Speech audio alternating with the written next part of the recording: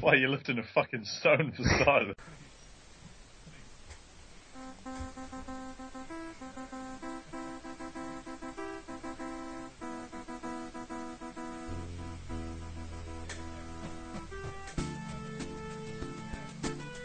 Health, Fitness and Success. Episode 6. 3 out of 10. Elbows too pointy.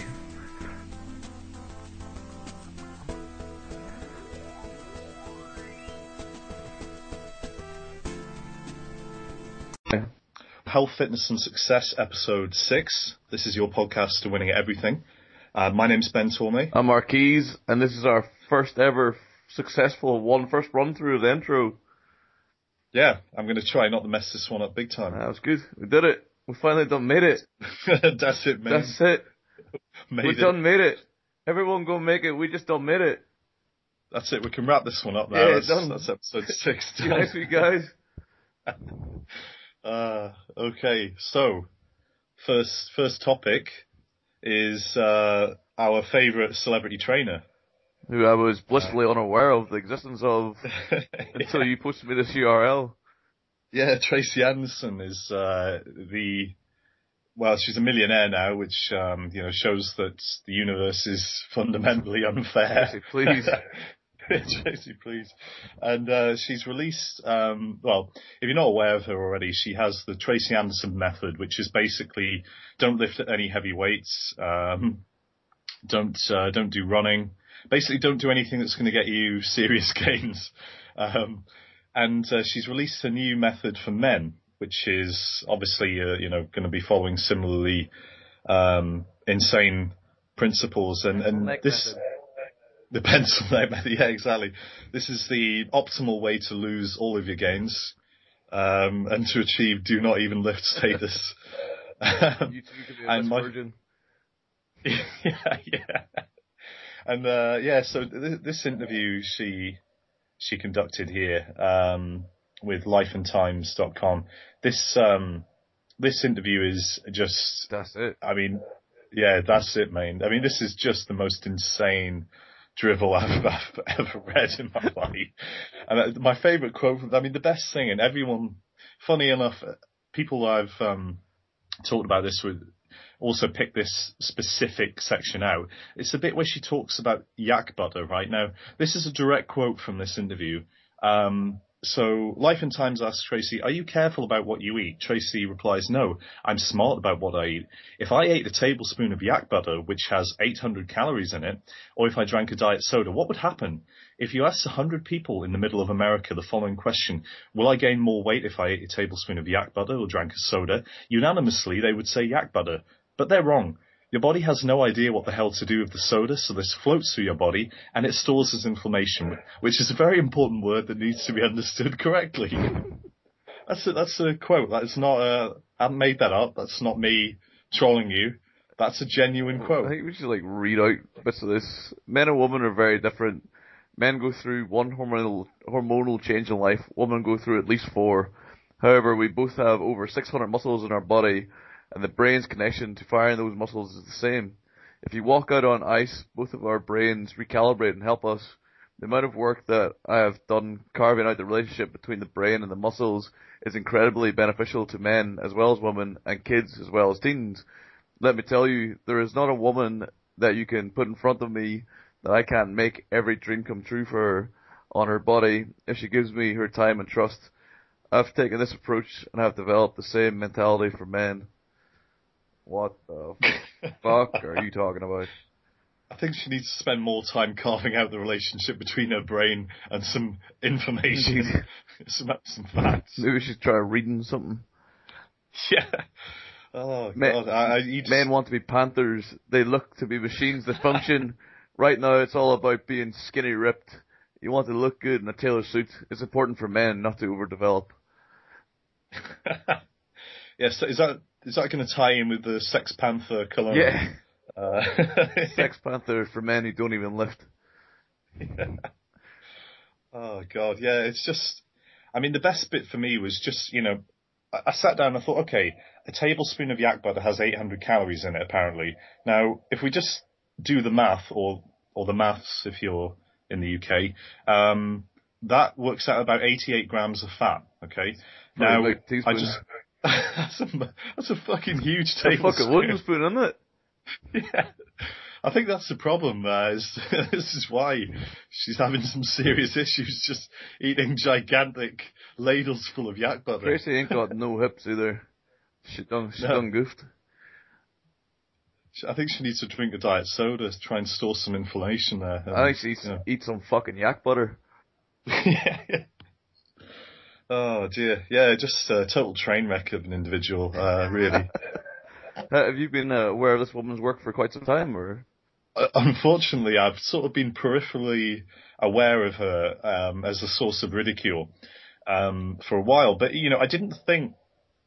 I thought it was sort of a female-only thing. I didn't think for a minute that you would actually get guys kind of buying into this idea that getting too big is kind of bad for you. I mean, I can see how, from a marketing perspective, this is kind of clever because.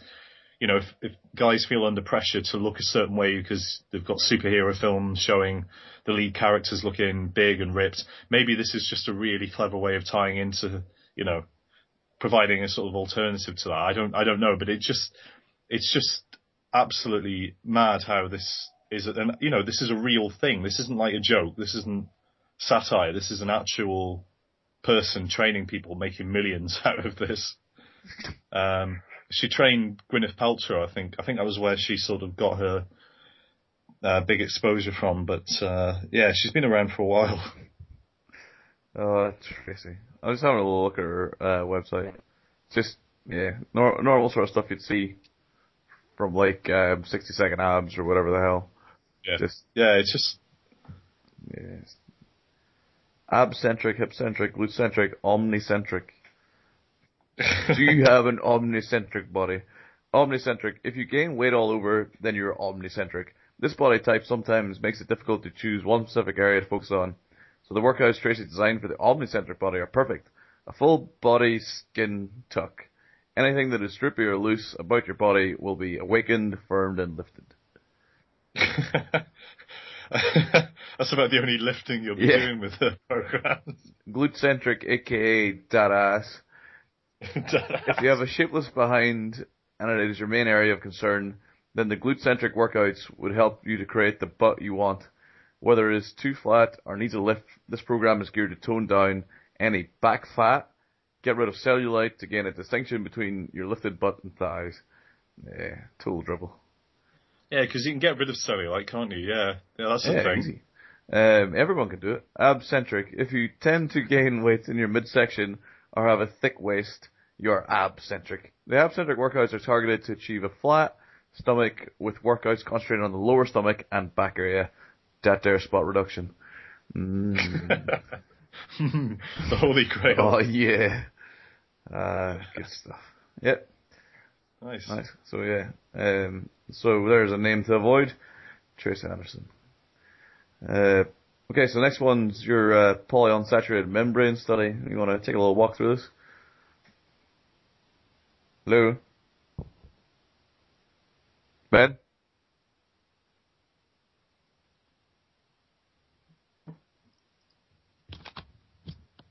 Did you just drop out? Yeah, I think I dropped out there. Ben, please. I'm so sorry. It's Tracy Anderson's fault. She took all my bandwidth. Fuck's sake. Yeah, so this study is called Life and Death, Metabolic Rate, Membrane Composition, and Lifespan of Animals. And basically, this article is trying to link together some ideas. Specifically, it's talking about how fatty acid composition varies in cell membranes, varies between species, which wasn't something we fully understood before. And the idea is to link that with a couple of facts, and I'll just read from the abstract here. The products of lipid peroxidation are powerful reactive molecular species, and fatty acids differ dramatically in their susceptibility to peroxidation. Membrane fatty acid composition provides a mechanistic explanation of the variation in maximal lifespan among animal species. So the idea here is that depending on your membrane composition, so the fatty acid composition of your cell membranes, you will be able to explain the lifespan of an animal. So the idea, if you go through the full text, there's an awful lot of detail here talking about oxidative stress, reactive oxygen species, free radical production, the mitochondria, and so on. But you can summarize it quite easily, and it's that polyunsaturated fats have a higher peroxidation index, so they're more susceptible to lipid peroxidation, in particular omega-3 fatty acids, having the highest peroxidation index. And the greater the degree of polyunsaturation in the cell membrane, the greater the oxidative stress on the cell. So the implication is that low membrane polyunsaturation is good, high membrane polyunsaturation is bad. And that ties in, if you're familiar with the work of Ray Peats and his articles, then that will tie into basically what he's been putting forward for a number of years. So it kind of throws a bit of a spanner in the works when people talk about things like supplementing with fish oil for the sake of improving cell membrane composition. Because if you read this article, and if you believe the conclusions are correct, then that would be precisely the wrong thing to do if you were looking to live a long time. So it's a very interesting perspective, and it ties together very neatly a lot of different ideas that have been around for a while. Is there, just on that fish oil thing, surely that's genetically determined, the makeup, like the cells genetically determine the makeup of their fatty acid content, do they not, in the membrane? Yeah, so that's an interesting thing. And I mean, the idea is, it's just when people talk, when people tout fish oil supplements, they talk about membrane composition as one of the things, as one of the reasons why you should supplement. So, is there anything to suggest, though, that your nutritional intake can influence the makeup of your cell membrane? That sounds fairly mysterious. No, I don't think there's any. I mean, to be honest, my understanding of the logic is that I think what they argue that, cells regenerate over time, and so, your tissues are composed of cells which are constantly being replenished. And so if you ingest more omega-3 fatty acids, then the likelihood is more of them will get used to construct cell membranes. But I think that's literally the line of argument. I mean, that's me trying to synthesize it. I don't know for sure if that's what people actually think, but I believe when I've seen guys like John Kiefer talking about this stuff, that's kind of the logic they're using. I think I can pull up one of his articles actually where he talked about this and see if that was what he was saying. But yeah, it's pretty tenuous. Yeah. I'm fairly sure that's not how the body works. Yeah, don't worry. Yeah, but it's just kind of, even if it was true, in other words, it's kind of, if it was, it'd be pointless. Yeah, because you'd be making yourself more prone to premature death, which is always a good thing. Yeah.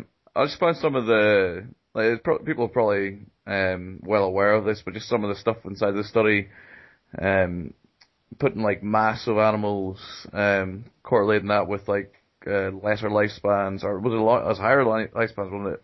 Higher mass. Yeah. And was it lower metabolic rates at higher lifespans? Is that right? Yeah, basically low mass specific metabolic rate implies long maximum lifespan because of the lower oxidative stress associated with a lower membrane polyunsaturation. Yeah.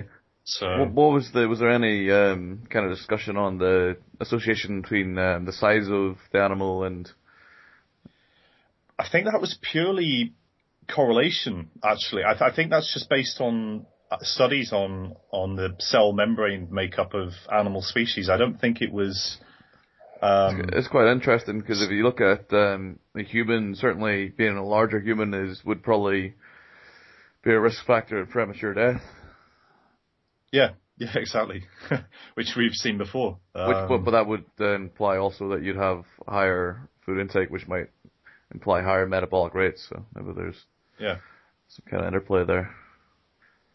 Yeah, it's interesting because what I find particularly interesting about this is, having read a lot of Ray Peat stuff, he doesn't actually believe in the existence of cell membranes, okay? And there's an alternative model of the cell by a guy called Gilbert Ling, which doesn't have a cell membrane. It's basically water, and it's kind of a multi-layer of water and protein sitting underneath.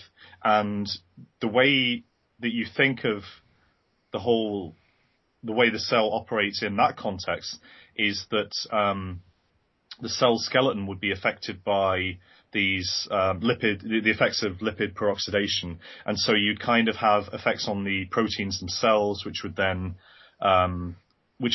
create the illusion of having fluidity in the cell membrane as a result of damage to the actual cell because of oxidative stress. How about things like sodium channels and like? Well, yeah, I mean, they basically argue that they don't exist. So yeah, I mean, it's just an interesting. Oh, yeah, and it is a fully worked out theory in the sense that you can't explain why there appear to be sodium channels, but you can basically have a model where you don't need sodium pumps for it to work. So it doesn't fully explain why the sort of standard model of cells should be wrong, but it does provide an alternative model which kind of works. So it's a really interesting So it's like the idea, biological version of string theory. Yeah, exactly. Probably. Well, I don't know how you test it actually. Good point. So yeah, maybe it is like string theory in that sense. So my girlfriend would be a very interesting person to get in this debate. So she works in like immunology, probably has a much better understanding of this than I do.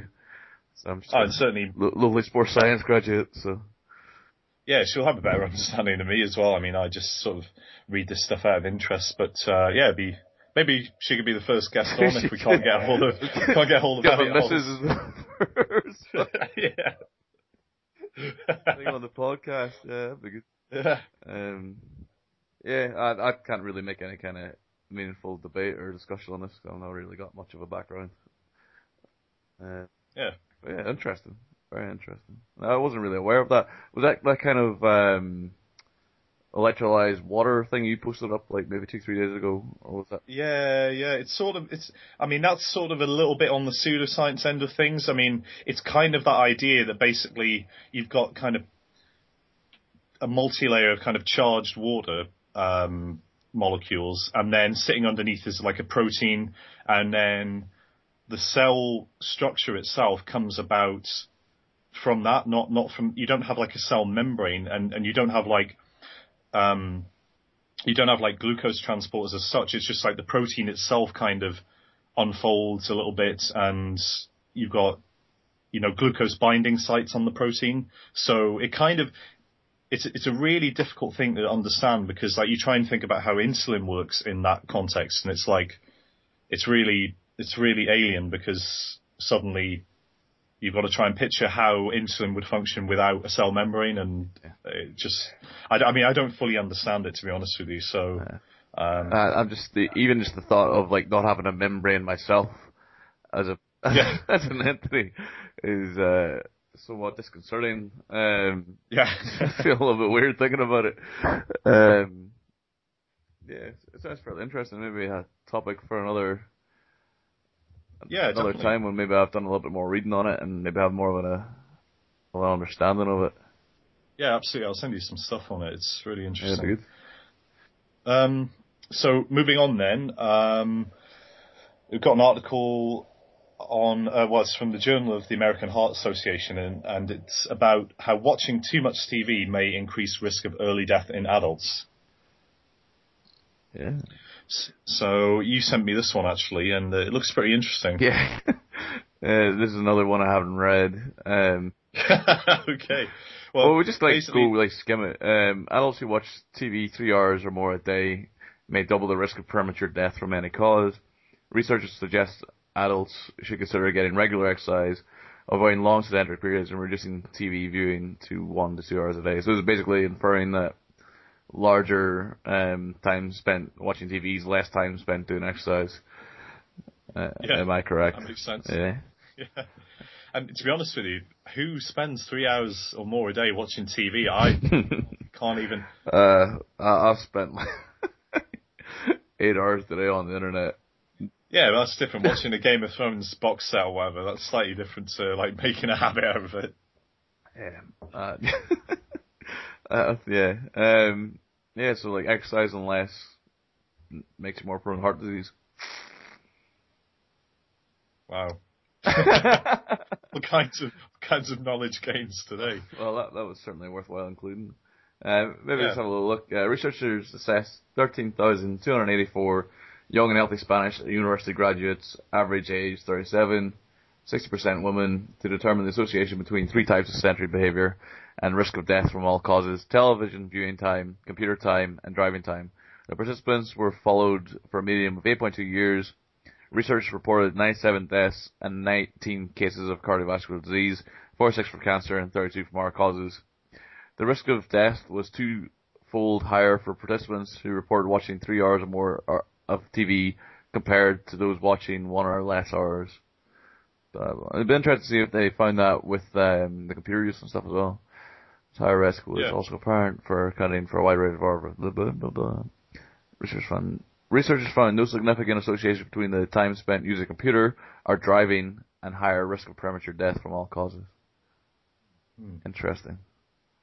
But saying there's only 97 deaths and 3 variables, it could just be through just random attribution that 90 or 50 of those people happen to be in the TV group or whatever. It's probably not a meaningful study.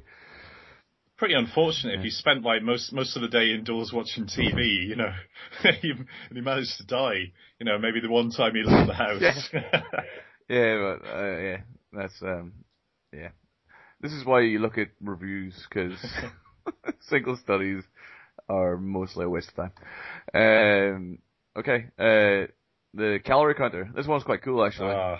Did you see this? Yeah, I've seen a few things like this. Have you? This is my first one. My first time coming across something like this. It was published in the Daily Mail or the Daily Fail. In the microwave that counts calories, all in caps. And there's a little video that was quite cool. Basically, they determine between water content, fat content, and then just assume everything else is 4 kilocalories from what I'm just inferring. Due to the sugar and protein having a 4 calorie content. So if it's not water and it's not fat, then they just assume it's 4 calories. And they show in the video them mixing up a solution of oil, water, and sugar solution, and it correctly guesses the calorie content by working out the fat and the water. It doesn't actually go into how it works, but it's quite an interesting little gadget. Have you kind of got a look at the video, or have you? I just read through the article, and one thing I find particularly amusing here is this section of the article where it says, Mr. Webster explained that the machine doesn't need to know the combination of proteins, carbohydrates, and sugars, as the equation takes care of it, although did not reveal how. So, strong understanding of basic arithmetic from the Daily Mail there.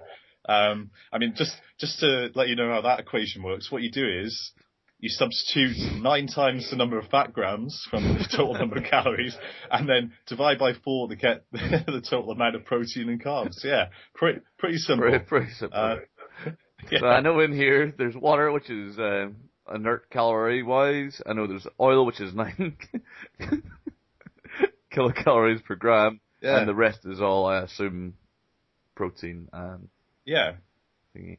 I mean, you can certainly get into stuff like, oh, well, you know, what about the thermic effect of food, and protein will be slightly less than 4 kilocalories. But the thing is, at least this device would give you an upper bound on the calories in the meal, which is the whole point of getting a calorie estimate. Yeah. So if it does work, I mean, it'd be pretty good, I think. I just don't know whether or not, because I've seen stuff like this marketed before. Like, for instance, there was a wristband that claimed to be able to count the amount of like cell glucose, like the amount of glucose you had in all of your cells, and tell you. Yes, yeah. Some people actually thought it was, and I was just like, I just did some back of the envelope computations on like how many cells are on the human body, how many you'd have to scan, you know, how much data you would have, and like there's no way you could actually work out. There's no way you could actually get an accurate reading, unless there was some like incredibly advanced sampling algorithm to actually get an estimate, and even then, you'd have so much data in real time that like a wrist-based device, I just don't think could handle it. But this looks kind of feasible. 100 trillion cells. That's a lot of zeros. Yeah, so even if you took one bit for each How cell, many, do you know how many terabytes you've got there? how many zeros are in 100 trillion? I'm struggling here. 1, 2, 3. A lot. Yeah, I'm not bothered doing that calculation, but it'd be several terabytes. Well, it's like 11, isn't it? 11 zeros. Alright, we'll call it. Oh, sorry, that's a billion. It's a lot more than that. It's 14. Right, 10, 11, 12, 13, 14. So we're saying 1 bit. So that's... I did this calculation somewhere. 24 for kilobyte. That's 1,024 for megabyte. That's 1,024 for gigabyte. It would be 93,000 gigabytes of data. So we'll do that for terabytes. Yeah, 90 terabytes of data.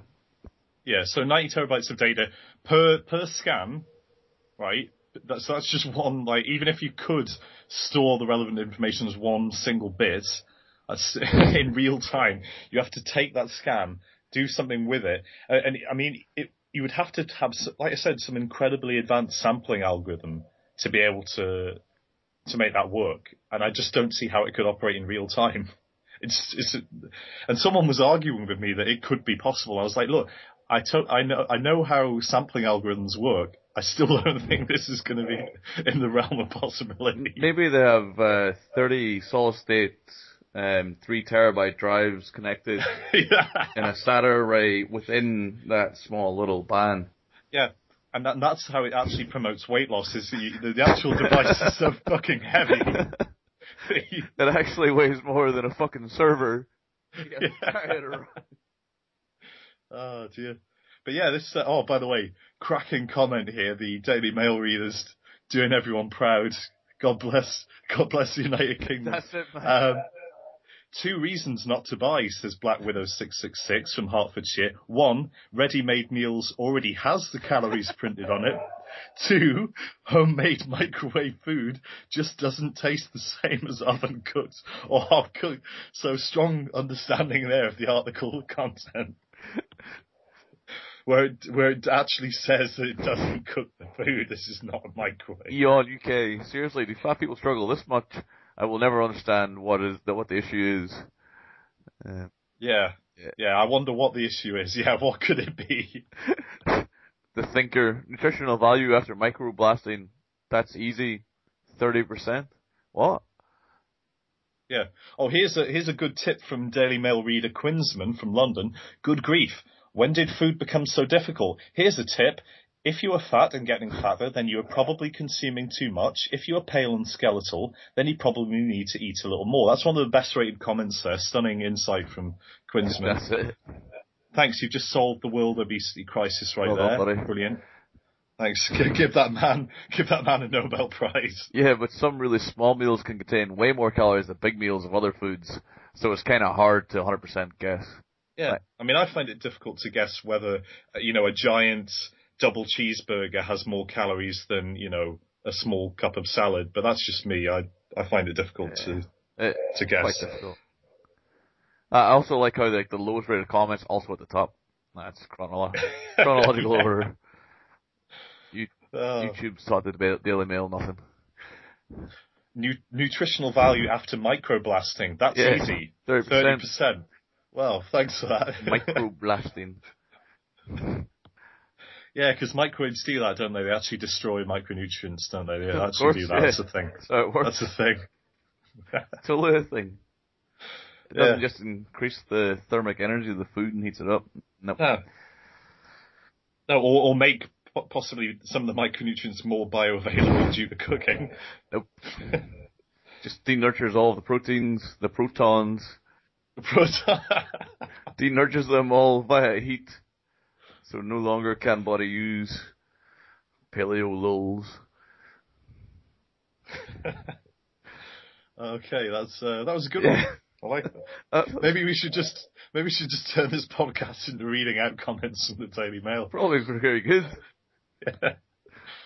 Yeah. Right. So Witty Matters, active kids.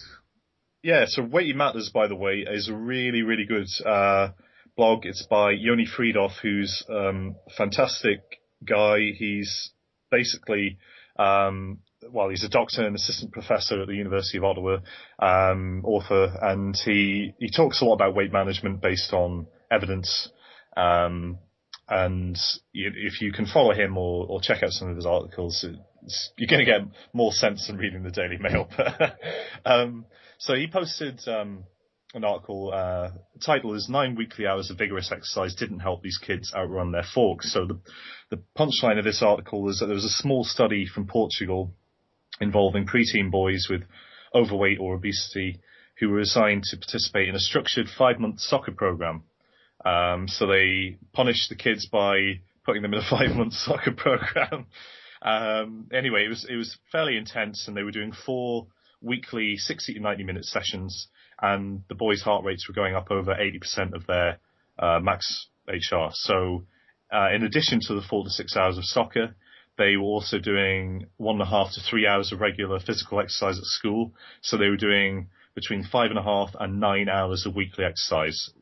Most of that was over 80% of their max HR. So this was a lot of exercise. What this study found, disappointingly, was that there were no significant changes in BMI or percentage of body fat. And that was done with a DEXA scan, so it was actually very accurate. And the kids felt better about themselves, but there was no change in body composition. So basically this article is saying you can't just outwork a bad diet, essentially, which is kind of popular saying in fitness anyway. But yeah, it kind of makes sense. Yeah. That makes sense. It was only 12 children in the study. Yeah. Yeah, that's the main weakness of that study. I mean, you need hundreds, I guess, if not more, to really make a meaningful statement. But I think it's interesting anyway. Yeah, and they touched on the point that would be the weakness of the study, where they didn't control for calorie consumption or anything like that. So, which you've already touched on. So yeah.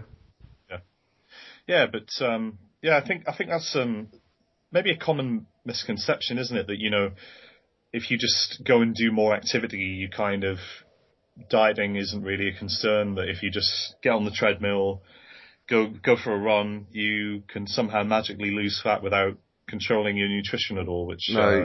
They might be going out on a limb here, but increased energy expenditure might increase your energy requirements, which might have the effect of making you hungrier. Yeah. So if I was to train 4 to 5 hours a day, I might be hungry all the time. So that's where intermittent fasting comes in. See? So you just don't eat, and the problem's solved. Yeah. Fairly interesting. I think that's where I would always say to people, if you wanted to lose weight or get in shape and you weren't too fussed about being fit, you're better off just dieting and lifting weights and not really doing anything else. Because it's the way I always find it the easiest to kind of control hunger stuff was just to do weight training, because that would have the effect that most people are after, which is increased muscle mass where they want it, whatever else. And you just get leaner via dietary control, which is at the end of the day is the one thing that you really need to control for. Yeah, exactly. And I think there's a good element to this, which is that if you are going to be overweight and you are active, that's much better than being sedentary. I mean, there's certainly no health benefits to being sedentary, whether or not you're overweight. I think that's another problem where people who are kind of in the normal BMI ranges are inactive and consider themselves healthy just because they aren't overweight. But that's not really true either. You don't get any of the cardiovascular benefits of exercise. You could be a smoker and a drinker and a heroin addict, which might make you more susceptible to premature death, possibly. Yeah, it might make you more susceptible to becoming a popular stand-up comedian and film actor in the States with some weird political views. You might get to do an interview with Jeremy Paxman. I see what you did there. I fucking hate that guy. Yeah, he's an awful tosser, isn't he? He's an awful tosser. I think we'll refrain anyone from saying his name. Not going to say his name. No. He shall not be named. So, Yeah. that segues nicely onto the article you sent me, which was lack of exercise, not diet, linked to rise in obesity, Stanford research shows. Thanks, Stanford. Yeah, so basically this is a review of studies, or surveys, from 1995 through to 2010. The research considered survey results from 17,430 participants, approximately 5,000 participants each year. Survey participants recorded the frequency, duration, and intensity of their exercise within the previous month. The team defined ideal exercise as no more than 150 minutes a week of moderate exercise or more than 75 minutes a week of vigorous exercise. And basically, there's a little blurb at the end that says it's a correlational study, so there's no like cause and effect. The percentage of women reporting no physical activity jumped from 19% to 52% between 1998 and 2010. The percentage of inactive men rose from 11% to 43%. In the same period, obesity also increased, climbing from 25 to 35% in women, from 20 to 35% in men. Surprisingly, however, the number of calories consumed per day did not change significantly. Nonetheless, diet remains a proven and important component of health, and participants may have been tempted to underreport how much they ate. And the notorious difficulty with like any kind of nutritional study relying on diet reporting is people almost systemically underreport what they eat. Both obesity, that was me, not the thing. Both obesity and abdominal girth, which the team analysed independently, contribute to a variety of well-documented conditions such as cancer, cardiovascular disease, as well as increased mortality and being a forever alone virgin. In 2020, 61% of women and 42% of men had too much belly fat, up from 46% and 29% in 1998. In addition, the waist of even normal weight women swelled between 1998 and 2010, the study showed. I'm quite disappointed they used the word swelled. Swole. Whoever this boy's name is noted that the study did not follow one group of participants over a 22-year span. Instead, the data came from different samples in each survey cycle, but the samples are constructed to be representative of the population. So quite interesting. Yeah, I mean, like they say, you can't really address any causal link because of the nature of the study, but I don't think it's necessarily that there is a causal link. I think it's a multifactorial problem, and it's not that people are necessarily becoming less active, so they're getting fatter, or that they're eating more and they're getting fatter. I think it's just all of those things are tied in together. It's quite a complex issue, really. Very complex issue. I do that as a quite honest, provided that is accurate. That people went from no physical activity, went from 90% to 52% in the last 22 years. That's quite alarming. Yeah. Yeah, and I guess, I mean, it doesn't surprise me though, that figure. I think that's certainly a cultural thing, and I'm sure that will, vary between different countries, but we all seem to be suffering from the same obesity crisis around the world. So it's clearly not just isolated to, US culture or UK culture. Maybe it's because Arnold Schwarzenegger is not a big superstar anymore. Yeah, actually 1988, what film came out then? Yeah, let's see. Arnold Schwarzenegger biography or filmography. Hang on a minute. Predator came out in 1987, right? Yeah. And so 1988, through 2010, there was that decline. And yeah, so we had Total Recall 1990. Trying to find one from 2010. This is 1988, Red Heat. Twins. Oh, Red Heat, yeah, God, yeah. Twins, 1998, maybe that's what started the decline. Yeah. And then 2010, you've got the Expendables. So surely it should have picked up from then. Maybe if they went from 2010 onwards, it was an increase in, Yeah, that's where they fucked up. Expendables 2 in 2012. The Last Stand in 2013. Have I seen that? There's loads of Arnold Schwarzenegger films I haven't watched here. I watched about 10 minutes of The Last Stand, and I have watched Escape Plan. I didn't really bother watching The Last Stand for some reason. I couldn't force myself to do it. He's got on a minigun at the front, and there's some dude in like a pilot mask. Yeah. Or Johnny Knoxville's in the pilot mask. Johnny Knoxville, yeah.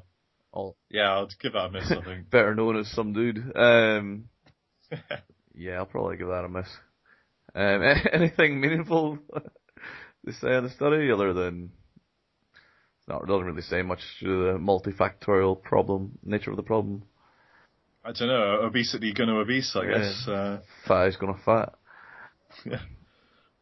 So, speaking of which, you had another interesting one there, which was obesity risk is stronger among siblings, apparently. Yeah, so basically this study was done by an investigator at the Monan Institute for Health Policy, Harvard-affiliated Massachusetts General Hospital.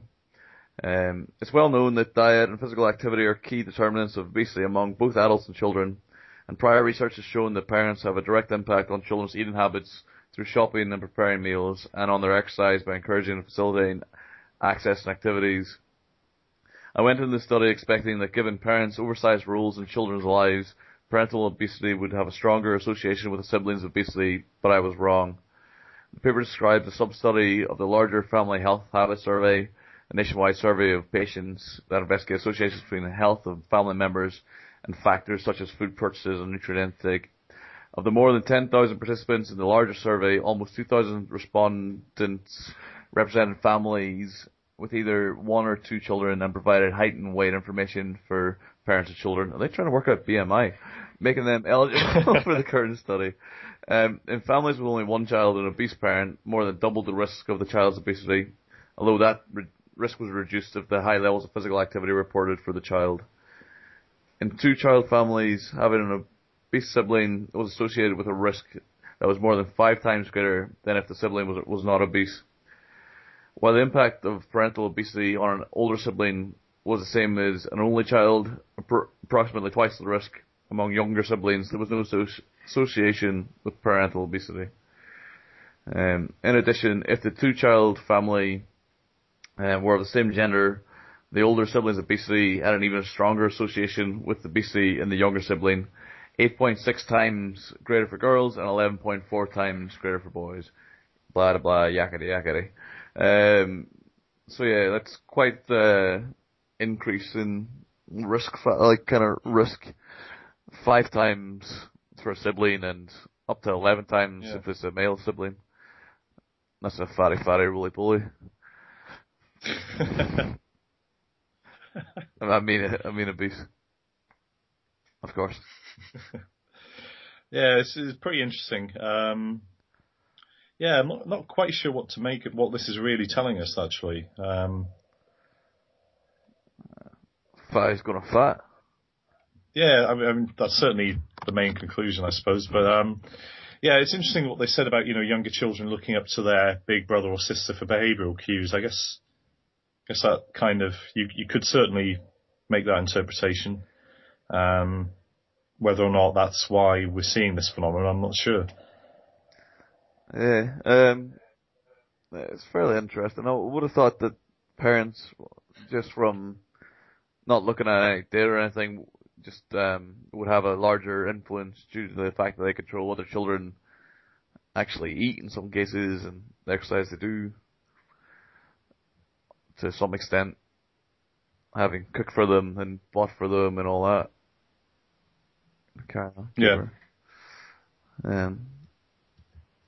Yeah. Yeah, it's interesting. I mean, I wonder what kind of dynamics there are, like, because they said, pardon me, that the physical activity was a huge component of this. So, I mean, what if, your older sibling isn't physically active, not involved in sports, so your parents are less likely to be engaged, maybe in pushing you into doing extracurricular sport or activity. Maybe, I don't know, I think there's a lot of different things which are probably involved in this, and I don't know. As long as no one says genetics, I'll be happy.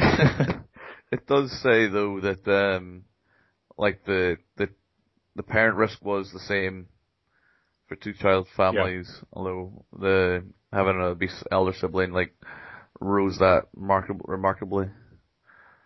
I wonder if the parent has one fat child, it increases dramatically the likelihood that the next child is going to be fat due to or obese, due to the like maybe they eat a lot of processed food, or they don't have a physically active household, or maybe that's what increases the risk factor.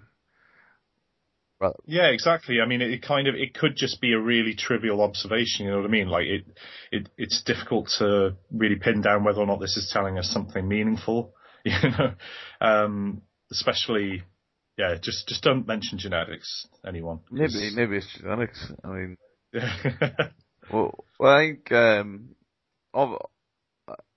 obviously they'll just be looking at trends and the data that they have. So having a two-child family where one child's fat, or obese, I should say obese, surely that would make the likelihood that the next one's obese due to, like, you know what I'm saying?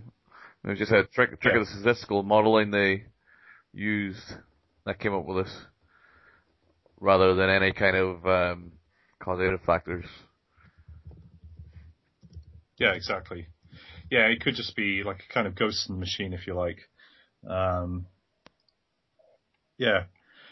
So, moving on, let's talk about some attractive criminals that we've seen in the news. So hot. This guy, he's pretty hot. I'm so hard right now. Yes, this is the hot mugshot guy, Jeremy Meeks. Yeah, so this was quite popular on Facebook. Really popular. Recently. I'm touching myself right now, Jeremy, just so you know. Staring into your blue eyes. That's it, mate. That's it. Yeah. Well, I saw quite a lot of different reactions to this. On the one hand, there were people sharing it saying, yeah, wow, this guy's really good looking. It's a shame he's a criminal and all that. On the other hand, I had people saying, yeah, this proves that all women are just fickle, idiots who don't care about moral character or anything like that. And then I had people saying, that he's not really that good looking. If you look at this picture of him here, he doesn't look great. Like, just some random picture. And it's like, well, I think anyone can look bad in pictures if you just get the wrong angle, light. Or wrong light. Like maybe when you're in a court day in a orange jumpsuit. The fact is though, he does look good looking in that picture. He is a handsome guy, and the fact that he's a criminal for me doesn't really take away from that. No, criminals can be good looking or ugly, I think, irrespective. Yeah. And I think the only thing this guy got wrong, really, was that he's gained celebrity after becoming a criminal, whereas most celebrities resort to a life of crime after gaining their fame, Like Winona Ryder shoplifting a few years back, or drug abuse.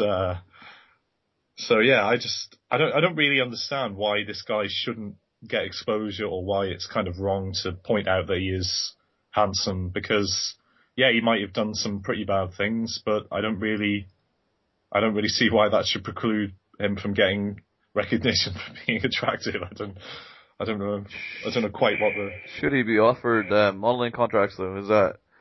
Well, I mean, what's the argument? He's been in jail for what? Was it violent robbery? Yeah. So surely that'll keep him off the streets, if nothing else. Yeah, he hasn't been convicted yet. Was in court for a hearing. Again, reported by the Metro, another UK stalwart. Same publisher as the Daily Mail, isn't it? I think so. Might be wrong on that one. I could well believe that. Maybe they have a comment section. That would be glorious. Yeah. Oh God, just about. Oh, they got 2 comments. Sam Coons, this guy is a crook and a piece of filth, and not hot at all. He needs to be behind bars for 10 years. Right, okay. Sean, never underestimate human stupidity. it will always find a way to shock you further. Yeah. Okay. Right. So let me just work this. Hang on. Let me just deconstruct this logic. So the guy is a criminal. So he needs to be behind bars. Yep. Great. But the not hot at all thing, I think thousands of women disagree with you on that one, Sam. Yeah, So maybe he's just mad. Are you mad? maybe he's just mad, yeah. I think he's mad. All the photoshops as well. Great use of people's time and effort. I think the internet has definitely delivered with this one. I don't know. I think I just having, my dad works in the probation service for years, and it was, it's quite hard to actually get people who've been in jail a decent job. You've got to prepare them for interviews. You've got to make sure they've got skills, and if this guy gets a modelling contract and maybe isn't resorting to violent crime to make ends meet, then surely that's a big win for society, not something to be angry about. I mean, was that just me? That's the slowest form of death. Yes. Yeah. That's right, Jeremy Meeks. You wish you'd stayed on the straight and narrow now. Yeah. The straight and narrow of modelling and stuff. Meanwhile, the law-abiding, God-fearing people of Great Britain will be sitting at home eating yak butter, which is saturated, and and reaping the benefits of that. Indeed. Whilst those fools drinking the sodas, body getting infested with inflammation. I mean, I don't know how people have room to store all this information. I don't know where it's going. You think about it, a can of Diet Coke, that's 330 milliliters, and that's literally being stored somewhere on your body every time you drink it. An entire can of Coke. 330 milliliters of inflammations. You're just confusing your body, man. It doesn't really know what it's doing with it. Hasn't got a clue. Yeah. It's somewhat of a slow fortnight then. Yeah, really. Pretty slow. I mean, wouldn't blame anyone for not tuning into this one.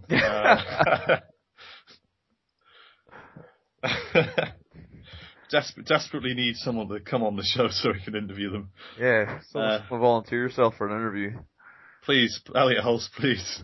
Elliot Hulse, please. I mean, we did get some comments. Oh yeah, so we did. We got some comments, right? So yeah, shit, we could actually look at that. I mean, do you have any shout-outs you'd like to give out before we start getting on to comments? Let me think. I'm good.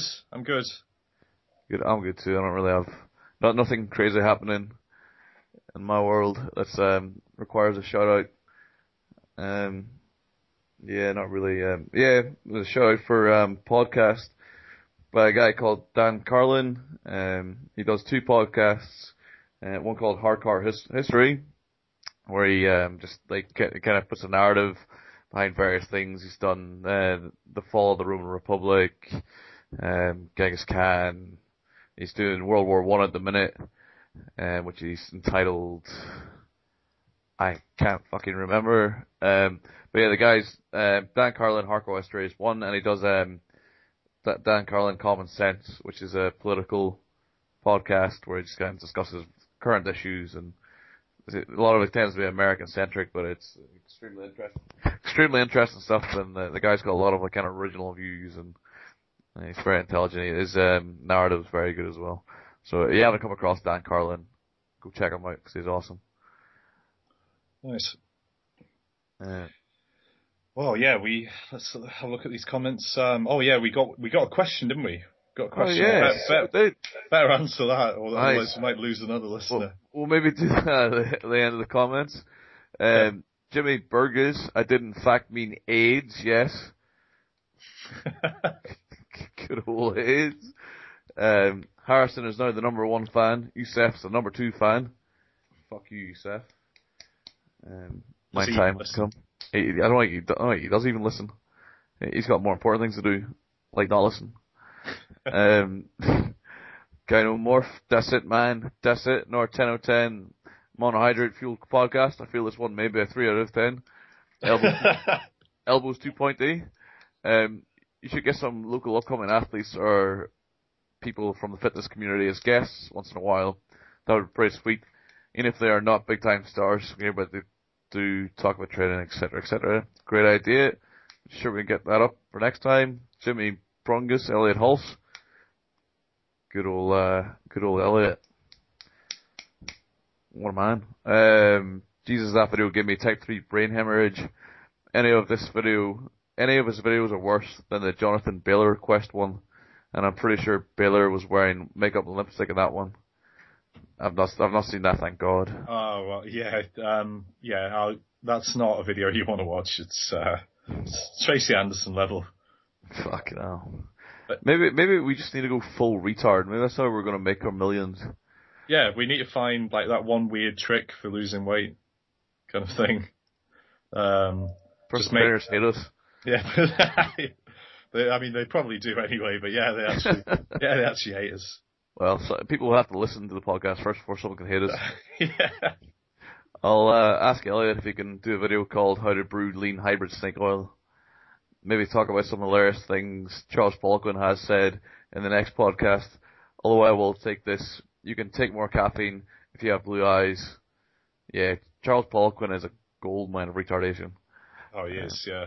We should really tap into that sometime. Strength Sensei. Sweet. Sweet Jesus. Do you reckon he's used Cinosol? Because his arms are in a really weird proportion.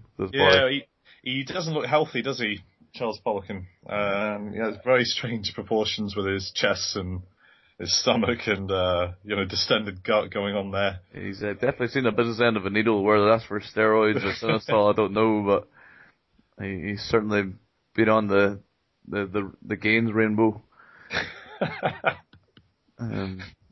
So Jody Mullen, serious tags apply.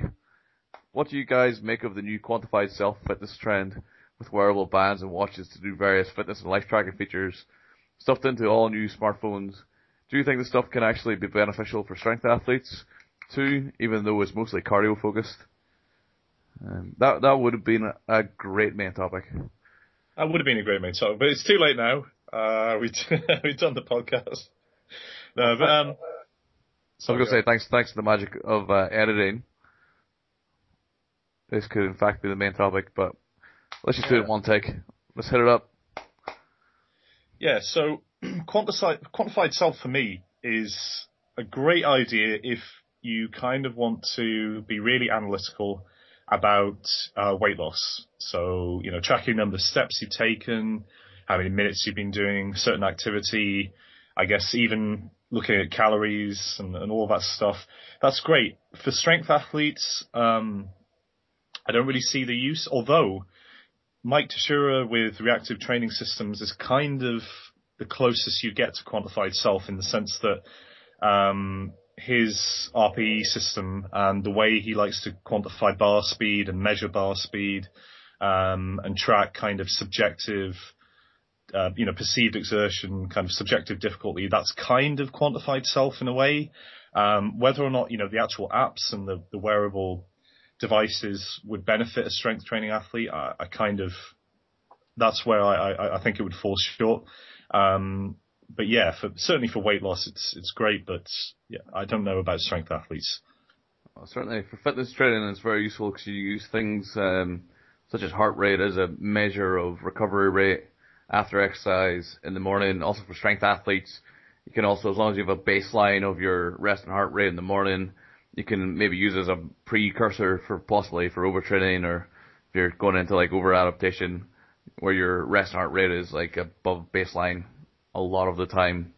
You could be pushing too hard. As far as like bar speeds, like tendo units, things like that, that could be useful if you're doing a program where maybe you just lifted 80% of your max, and over time through volume try to see how the bar speed changed, and see if you were lifting that load faster.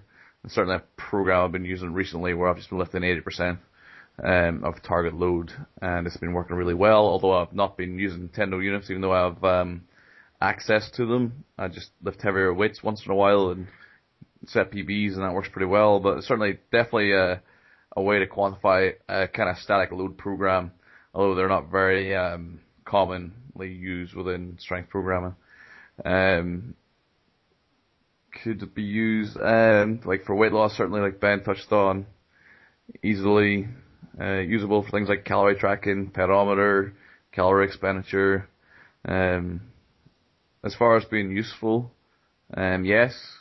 Is it make or break? Probably not. I wouldn't say it was user friendly enough at the minute that it would have a huge impact on any kind of practices I would do.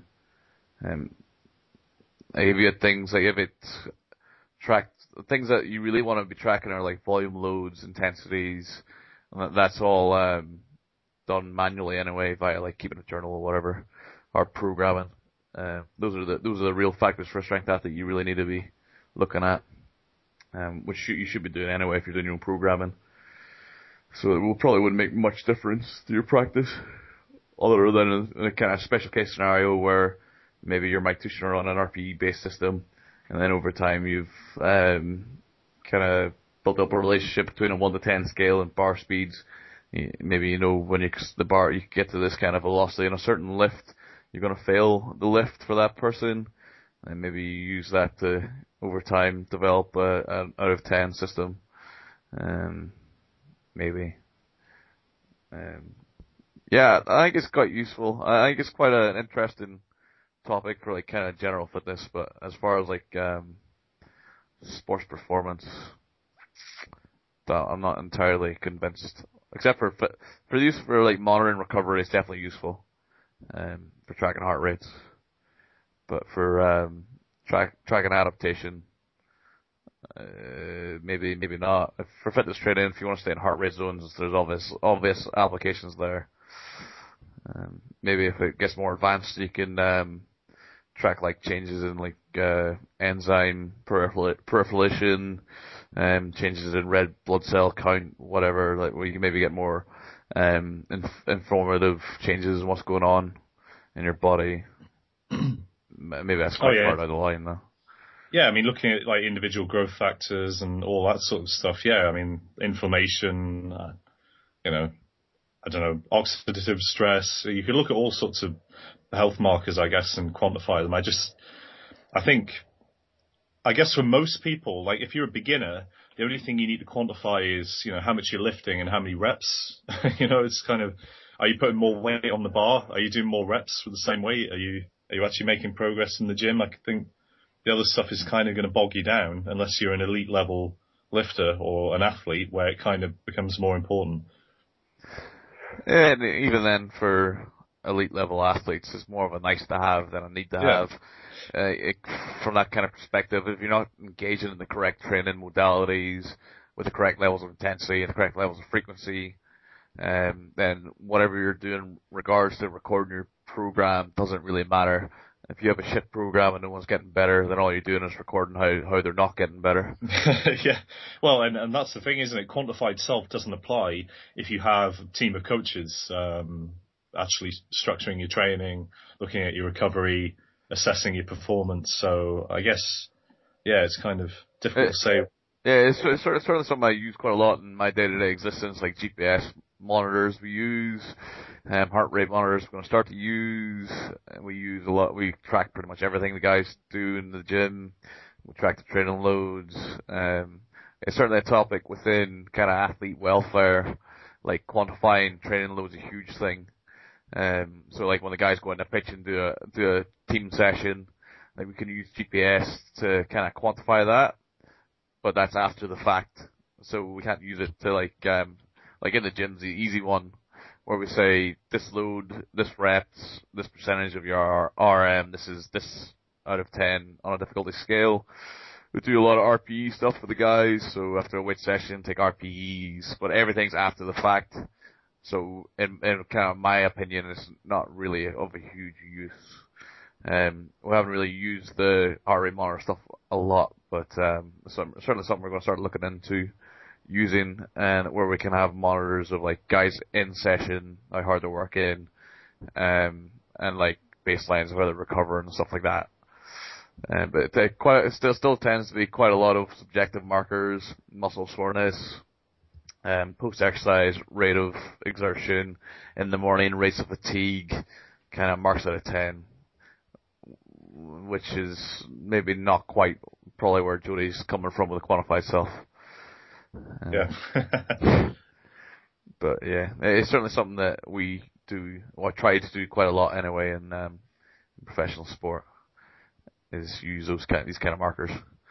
And some people really rate them. I'm personally not a huge fan. I'd rather just kind of nail the prescription of training, make it effective and make it appropriate.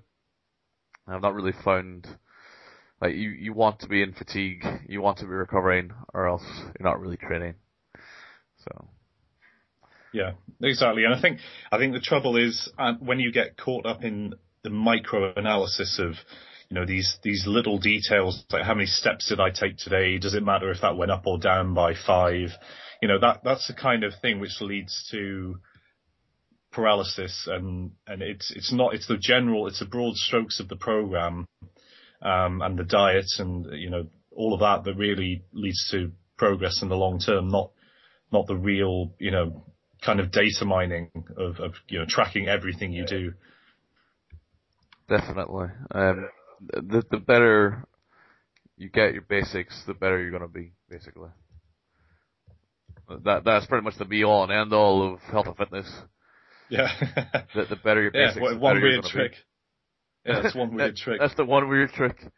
Personal trainers hate us. Doctors despise us. But yeah, that's where the real kind of tricks come in, or the real ability to be successful is how good you are at manipulating basic factors or implementing basic factors in training and planning. That's where you get the real gains from. Yeah, it's quite a long spiel. Yeah, so that's it for the comments. Is there anything else you'd like to add, Ben? Or? No, I think that was good. Yeah. Maybe I'm pleased with that. A decent addition to one of the 4 episodes. Yeah, I don't know. I think. I think I'm good. Yeah. Good. You done? You shot your load. Yeah, I'm done. Yeah, I think we're done. That's it, mate. That's it. We're done here. I've been Mark.